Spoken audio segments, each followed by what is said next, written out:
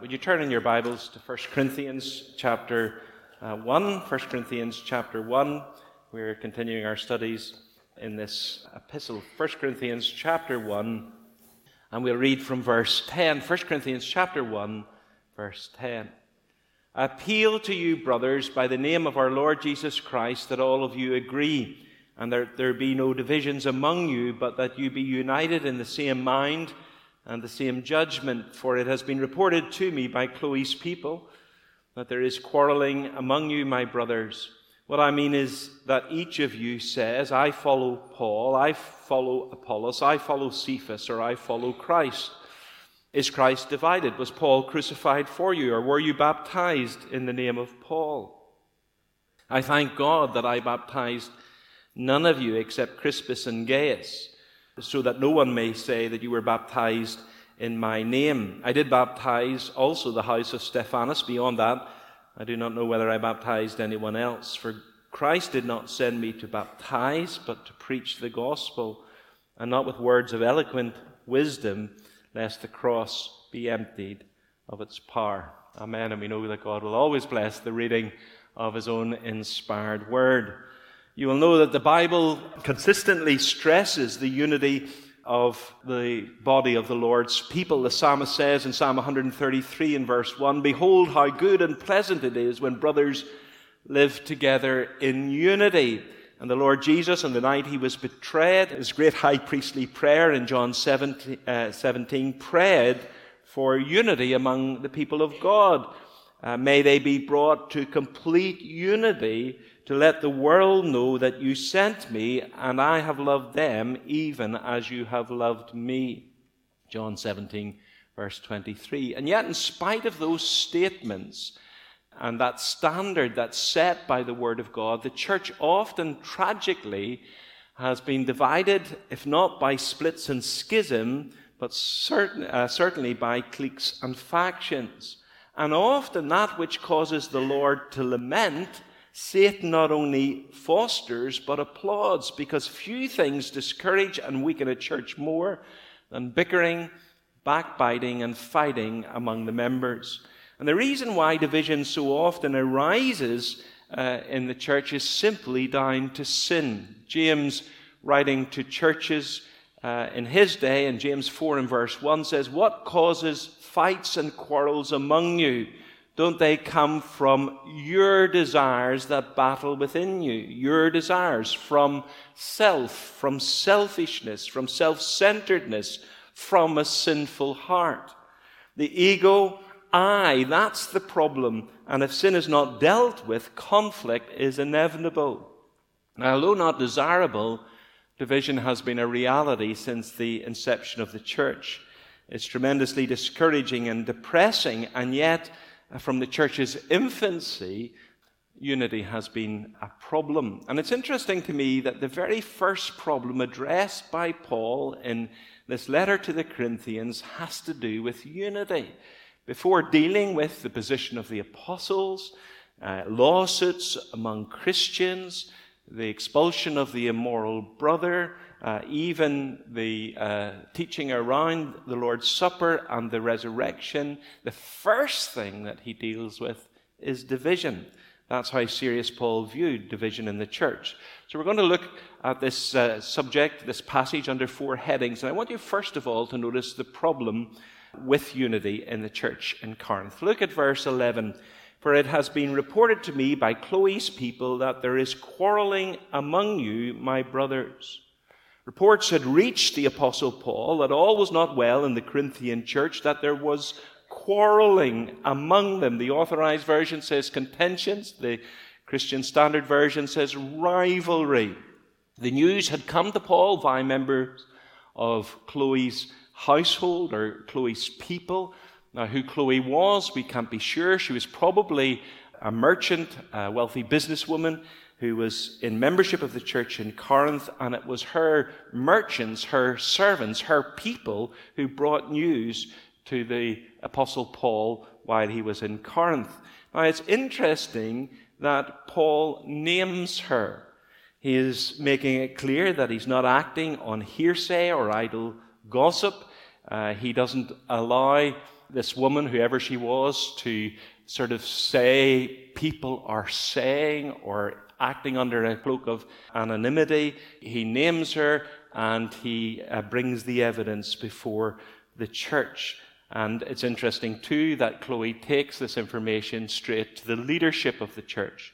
Now, Paul leaves us in no doubt as to the exact nature of the problem in verse 12. He says, what I mean is that each one of you says, I follow Paul, or I follow Apollos, or I follow Cephas, or I follow Christ. It seems that the church had developed a party spirit, had divided into 4 groups, 4 cliques around the personality of their teachers. Each had its own slogans and its own emphasis and its own supporters. Now, whatever differences existed between the groups, it seems to have had more to do with style than substance, and more to do with the apparent differences between those 4 individuals than actual differences. Because Paul commends Apollos and Cephas, or Peter, in the epistle. So there was no substantial difference between them. It had to do with personality or perceived difference between them in the minds and understanding of the Corinthians. So there were those who said, I am of Paul.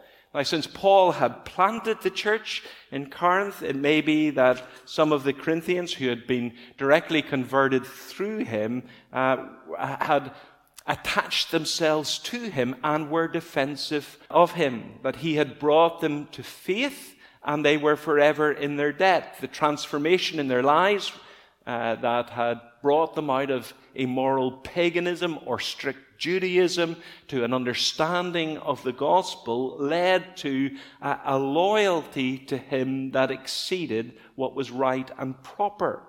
This is the kind of thing that every church with a little history behind it faces. No one is good as the last man or the first man. And any loyalty that is shown to the new man is taken as a slight on the previous man. They were of Paul. Secondly, some said they were of Apollos. Now, although we don't know an awful lot about Apollos, we do know from Acts 18 that he came from Alexandria in Egypt. Now, Alexandria was the Cambridge or the Oxford of the ancient world. It was a world-renowned center of learning. It had its own library of over 10,000 books, a museum, and a faculty of philosophy that was distinguished by the rhetoric, the eloquence, and the fervor of its graduates. And it's interesting in Acts 18 that we're told that Apollos was an eloquent man and fervent in speech. Now, although Tarsus, the place where Paul was from, was a respected center of learning, it was nothing in comparison to Alexandria. So, if Alexandria was the Oxford or Cambridge of the ancient world, then Tarsus was the Queen's or the New University of Ulster of the ancient world. And so there developed, it seemed, in the church a group of pseudo-intellectuals, academic snobs who liked and preferred the polished approach of Apollos rather than the direct, straight shooting from the hip approach of Paul. I think that's why Paul takes up the whole subject of wisdom in the second half of chapter 1. Look at what he says in verse 17. For Christ did not send me to baptize, but to preach the gospel, and not with words of eloquent wisdom, lest the cross of Christ be emptied of its power. Now, we can't blame Apollos for this. We are what we are. Martin Lloyd-Jones defined preaching as truth through personality, and preachers do deliver the truth in their own distinctive style. But what the Corinthians had done was they had elevated that style, that polished, eloquent approach, and made it as a subject for division. And that's wrong, if not sinful. Thirdly, then, there were those who said, I am of Cephas. Now, Cephas is the Aramaic name for Peter, and that in itself gives us a clue to what was happening here. it seems that this group that attached themselves to Peter preferred the old Jewish ways to the full light and understanding of New Testament gospel. Since Peter was the apostle to the Jews and Paul was the apostle to the Gentiles, those of a more Judaistic kind of frame of mind attached themselves to his name. We know from Acts 18 that Crispus, the ruler in the synagogue, and his successor, Sosthenes, were both converted, both from a strong Jewish background.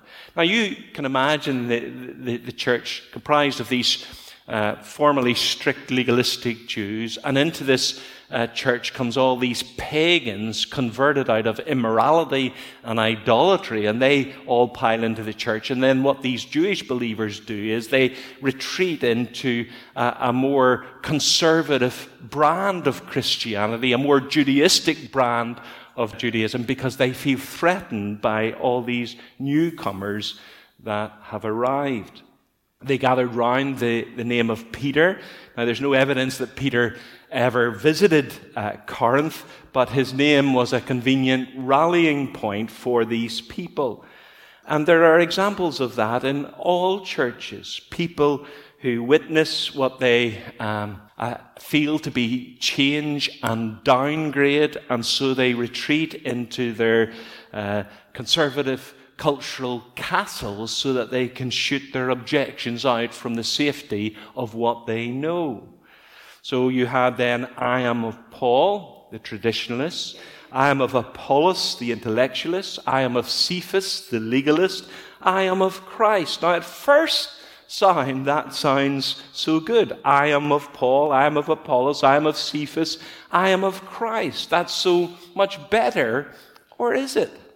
If those who followed Paul were guilty of traditionalism, and those who followed Apollos were guilty of pseudo-intellectualism, and those who followed Cephas were guilty of legalism, then those who claimed to follow Christ were guilty of elitism, a supercilious spiritual elitism. This is the kind of group we don't use labels. We don't need teachers. We just go directly to Christ. There was a kind of anti-authoritarian rebellion against the leadership and the teachers of the church. Christ is our leader, they would say proudly. We depend on him. We go straight to him. It's he that teaches us. They were this supercilious spiritual elite who dismissed Paul, Apollos, and Peter. But you see, Paul isn't criticizing the role of the teacher. He's criticizing the attitude of the Corinthians who gathered themselves round these teachers and made them a source of division. We need teachers to instruct us and to teach us the Word of God. But this Christ party dismissed them out of hand, and they sort of pointed the finger at the other groups as being totally unspiritual. The world is full, and the church is full of groups like this, where no role is given to the teacher. They wait for a direct revelation from God, or they share an opinion on a text of Scripture. You know, I get so frustrated at times when people say in home Bible study groups, what does that portion of Scripture mean to you? Well, that's totally irrelevant. It doesn't matter what it means to you.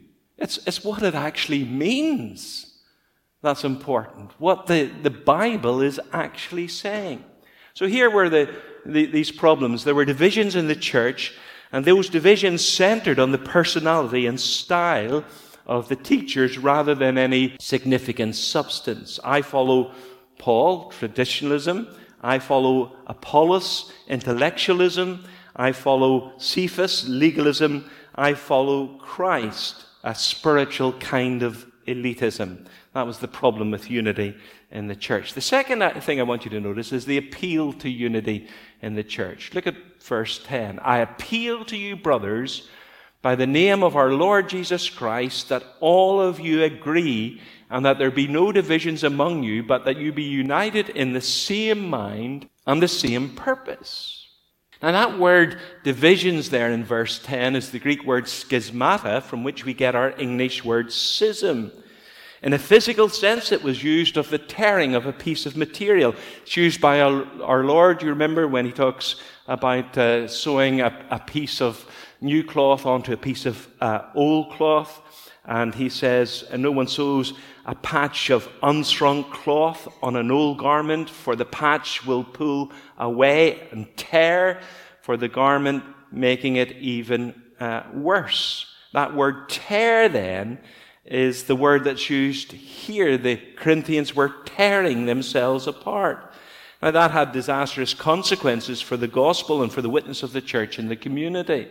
A church quarrel never needs to be advertised. It always advertises itself and spreads like wildfire among unbelievers. Jesus said, "By this shall all men know that you are my disciples, if you love one another."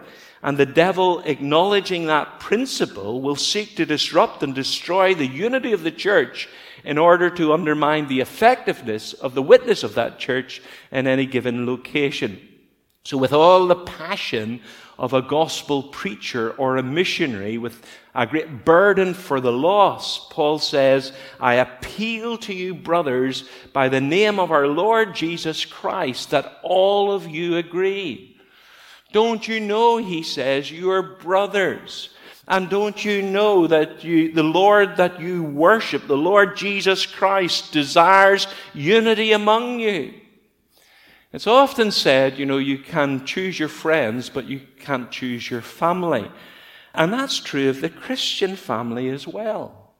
It's the Lord that chooses us to be part of his family.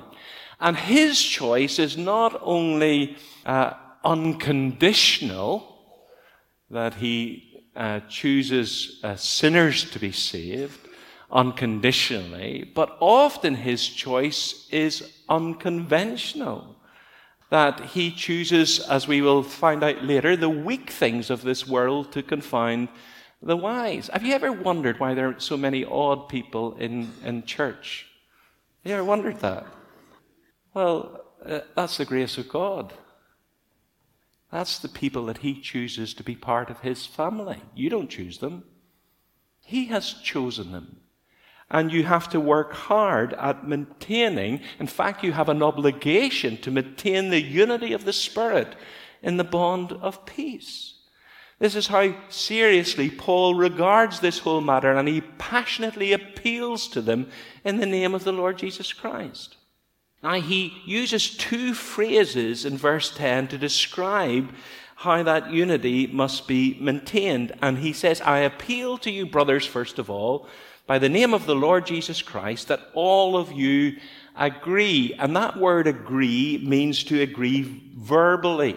It's used, it's translated in the Authorized Version, that all of you speak the same thing. You speak the same thing. It was used of political parties in the Roman Senate, that those parties had to sing off the same hymn sheet. They had to present a united front. They had to say the same thing, lest the division would be highlighted and be a means of political opposition to them, that we need to speak the same thing. And these people were speaking the wrong thing. They were saying, quote, "I am of Paul, I am of Apollos, I am of Cephas, I am of Christ." They were saying the wrong thing. And as James reminds us, the tongue is a restless evil full of deadly poison. And just as a snake keeps its poison in its tongue, so there is poison in the tongue of an individual, and it can cause great damage when injected into any other individual. In other words, he says you need to be careful what you say, that you don't use your words to create division in the church. You don't speak in an inappropriate way. You don't call people to the Christ party, to the Apollos party, to the Paul party, or the Cephas party. You speak the same things, he says. And not only do you speak the same things, he says that you think the same things. He says, again in verse 10, "but that you might be united in the same mind and the same judgment." Now, he's not saying that your theological convictions must be diluted and that you only say those things and think those things that you have in common with other believers. The word means to be like-minded. It means to focus upon. It means to have the same goal. It means to pull in the same direction. In other words, the things that divide you, the convictions that divide you, those are important. Don't forsake your convictions. Don't give up your convictions. But the things that that unite you, like the gospel itself, focus on those things, stress those things, and realize that there's a world that's perishing out there that needs the gospel of the Lord Jesus Christ. And it's the gospel that unites you and brings you together. And that ought to be your priority. You ought to have, as we'll see later, you ought to have gospel priorities. Think the same thing. Be of the same judgment. As Richard Baxter puts it, in essentials unity and non-essentials diversity, in all things charity. So you need to realize that there are primary doctrines that are absolutely essential to saving faith, like the virgin birth, like the resurrection, like justification by faith. There are secondary doctrines that we have different opinions on, but are still important to us. And it's those things that we hold in charity, that we give people charity to, we extend love to people to hold different convictions on ourselves when we're united on the main things and the plain things. So he says then, we are to speak the same things and we are to think the same things. Problem with unity in the church, the appeal to unity in the church, the principles in unity for the church. Look at verse 13. Is Christ divided? Was Paul crucified for you? Or were you baptized in the name of Paul? In this verse, Paul directs the Corinthians to Christ. Inevitably, you see, division arises within a congregation when the congregation takes its eyes off Christ, the main things and the plain things. Now, in verse 13, Paul asks 3 rhetorical questions to which he expects the answer no. Is Christ divided? No. Was Paul crucified for you? No. Were you baptized in the name of Paul? No.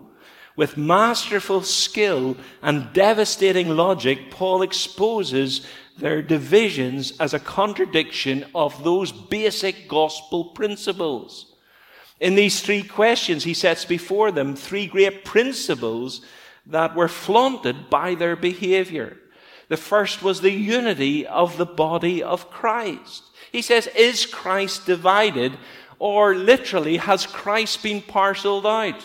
So that you have these different groups in the church, and the Apollos group, they have a little bit of Christ, and the Paul group, they have a little bit of Christ, and the Cephas group, they have a little bit of Christ. You can't, he says, divide Christ up like that. If a person calls at your house, you don't open the door to them and say, leave your legs at the door and the rest of you come in.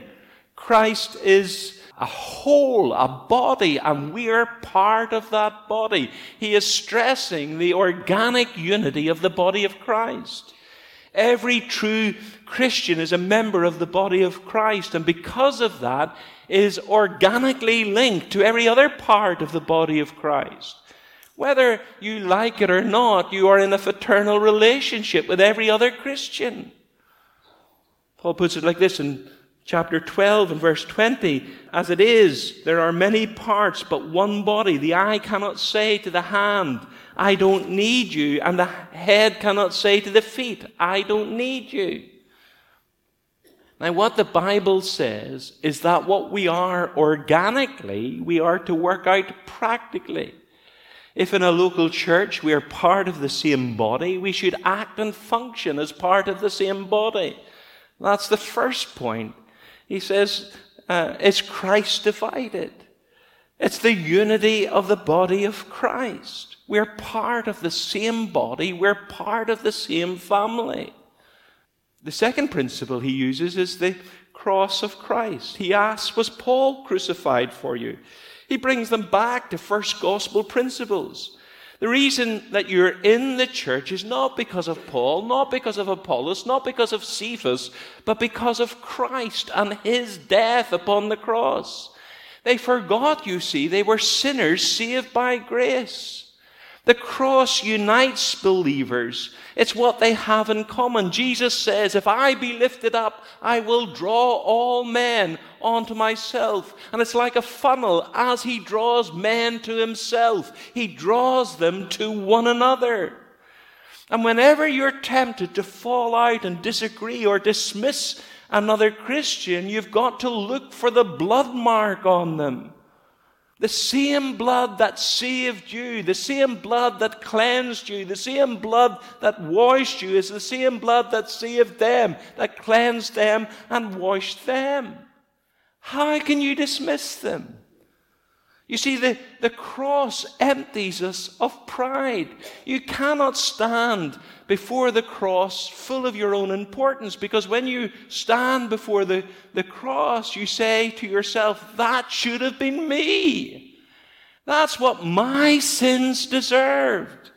That cry that Jesus cried from the cross, and he cried, my God, but our cry should be, God, God, why have you forsaken me? That should have been the cry of our hearts from the depths of hell.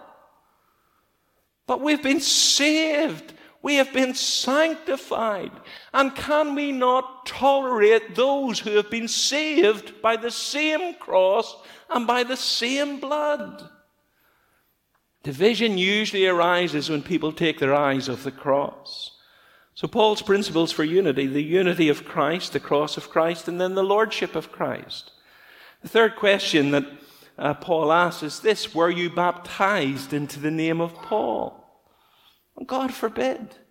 They were baptized into the name of the Father, Son, and the Holy Spirit. In their baptism, they identified with Christ. They attached themselves to Christ. They identified themselves as followers of Christ. Now, this is interesting because Paul is trying to play down the ordinance of baptism. He's saying, I'm glad I didn't baptize any of you except the few exceptions that I mentioned, because your party spirit, your attitude would attach more to the person who baptized you than to the significance of the ordinance itself. He says, I'm glad I left the baptizing to someone else, because you're so perverted in your understanding that you would turn my baptizing of you into something that it's not. And the interesting thing is that although he is downplaying baptism, he assumes that all the Corinthians have been baptized. He asks, were you baptized into the name of Paul? And the answer is no, they were baptized into the name of Christ. They identified with Christ. Now, if Paul was writing to a church that had people who were baptized and people who weren't baptized, then his argument would have fallen short. He assumes that he's writing to a baptized membership. Everyone was baptized. There was no such thing as an unbaptized believer, and indeed an unchurched believer in the early church. All were baptized. And I know some have different convictions about baptism, but just to say that you must be persuaded in your mind that the baptism that you have received was a valid baptism. You must be persuaded of that, or you're living in disobedience, because everyone in the early church that was a believer was baptized. Now, to be baptized into the name of Christ, into the name of the Father, Son, and the Holy Spirit, it's not you're baptized in the name of the Father, Son, and Holy Spirit. If you listen carefully sometimes to the words that I use when people are baptized, I don't say I baptize you in the name of the Father, the Son, and the Holy Spirit, but I baptize you into the name of the Father, the Son, and the Holy Spirit. Because it's representing identification. It's you're taking up His name. You're taking up His cause. You're taking up His cross. Baptism stresses the lordship of Christ. And that's what Paul is stressing here. You don't belong to me, he says. You don't belong to Apollos. You don't belong to Peter. You belong to Christ. It is Christ that you follow, not me, not Apollos, not Peter. That's what you said. That's what you declared at your baptism. Now, that tendency to idolize certain preachers is very strong in today's church. I hope nobody's saying here, "Oh, I'm of Stephen. Oh, I'm of James, I'm of Josh. I'm of Callum." I hope nobody's saying that. I suppose I would be the last person to hear that, but I hope nobody's saying that. But, you have this whole culture of the celebrity pastor, don't you? Especially in America, where they put pastors in pedestals. And there's a group, that follow John Piper, and they're known as the Piperettes. And they follow him all around America. If he's preaching at a certain place, he doesn't approve of it, but they follow him to this place and that place to hear his preaching. We don't belong to John Piper. We've maybe been influenced by him. We belong to Christ. It is he who we follow through the waters of baptism. And then here are the three great principles for unity in the church. The unity of Christ, the death of Christ, the lordship of Christ. Is Christ divided? Was Paul crucified for you? Were you baptized into the name of Paul? No. Look to Christ, he says, not to men. The problem with unity in the church, the appeal to unity in the church, the principles of unity in the church, and then the priority for unity in the church. Look at verse 17. For Christ did not send me to baptize, but to preach the gospel, and not with words of eloquent wisdom, lest the cross of Christ be emptied of its power. It seems that while in Corinth, Paul concentrated on evangelism and left the baptizing to others, maybe to Silas or to Timothy or even to Aquila, who we know all were in Corinth in the early days of the work. Now, it may be that he didn't want people exalting his baptism. I've been baptized by the Apostle Paul. We know the Lord himself never baptized anyone. He let his disciples baptize his followers. And of course, the reason for that was you could just imagine how elevated that individual would become in his own estimation or in the estimation of others. I've been baptized by Christ himself. So Paul avoided baptizing and concentrated on preaching the gospel. Now, baptism is important. Paul didn't just say, I will give baptism a miss. He's not saying that. He left it to Silas, to Timothy, and to others to do it, while he concentrated on the work of evangelism. Now, in saying that, Paul highlights a great means of promoting unity in the church. When a church is passionate about preaching Christ, preaching the gospel, reaching out, involved in missionary work, then unity is less of a problem to that church. When a church gets its eyes off the needs of the lost, that's when disruption and difficulty occurs. I remember hearing Patrick Johnson years ago, the author of that great book, Operation World, where he lists the countries of the world and gives spiritual statistics on and highlights spiritual needs of each of those countries, something that every Christian, by the way, should have in their library and on their desks for prayer on a daily basis. But that's a great book. But years ago, he said, you either have mission or fission. Not F-I-S-H, but F-I-S-S-O-N. That you either have mission, you're either reaching out with the gospel, or the church becomes introspective and divides and disintegrates. That the church's vision and eyes must continually be lifted to the harvest. You see, trouble usually comes from those who have nothing else to do. In churches, you have watchers and workers. You can divide a church into watchers and workers, and the watchers usually become the wreckers. They're the ones who find fault because they have taken off their eyes off the great priority of making Christ known, of preaching Christ. There was a great division between John and Charles Wesley and George Whitefield, because George Whitefield was of a Calvinistic persuasion. He had Calvinistic convictions, and when he came to Ireland, actually, and they went to the little Baptist church in Dublin to preach.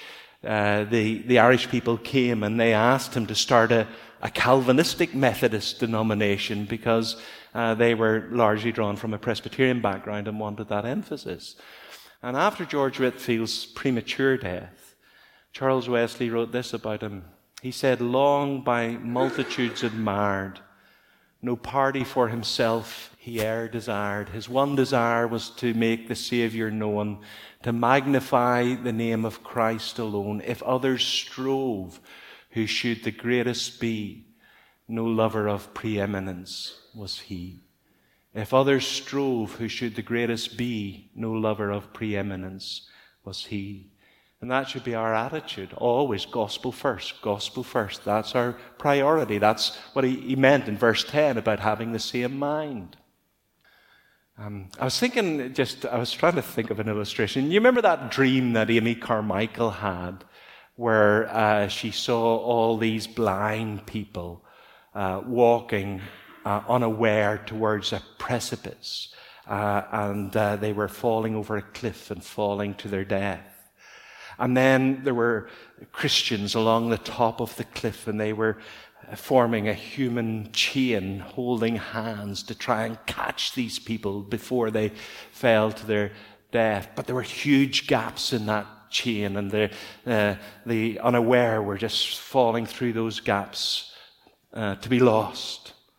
And then she looked over and saw a Sunday school social and Christians sitting on the grassy top of the cliff making daisy chains for themselves, unconcerned about the gaps in the chain, people falling to their death.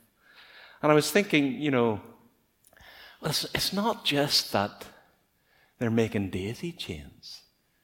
They're watching a boxing match, and they're pelting each other, and there's a pie for the Presbyterian, and there's a blow for the Baptist, and there's a kick for the quirky ones. I don't know, but isn't that the case?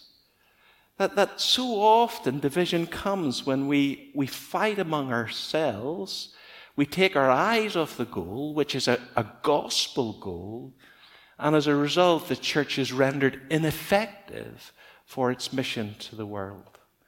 That's how serious this is. The problem with unity in the church, the appeal for unity in the church, the principles of unity, and the priority. Paul says, God sent me not to baptize. Christ did not send me to baptize, but to preach the gospel. The gospel ought always to be our priority.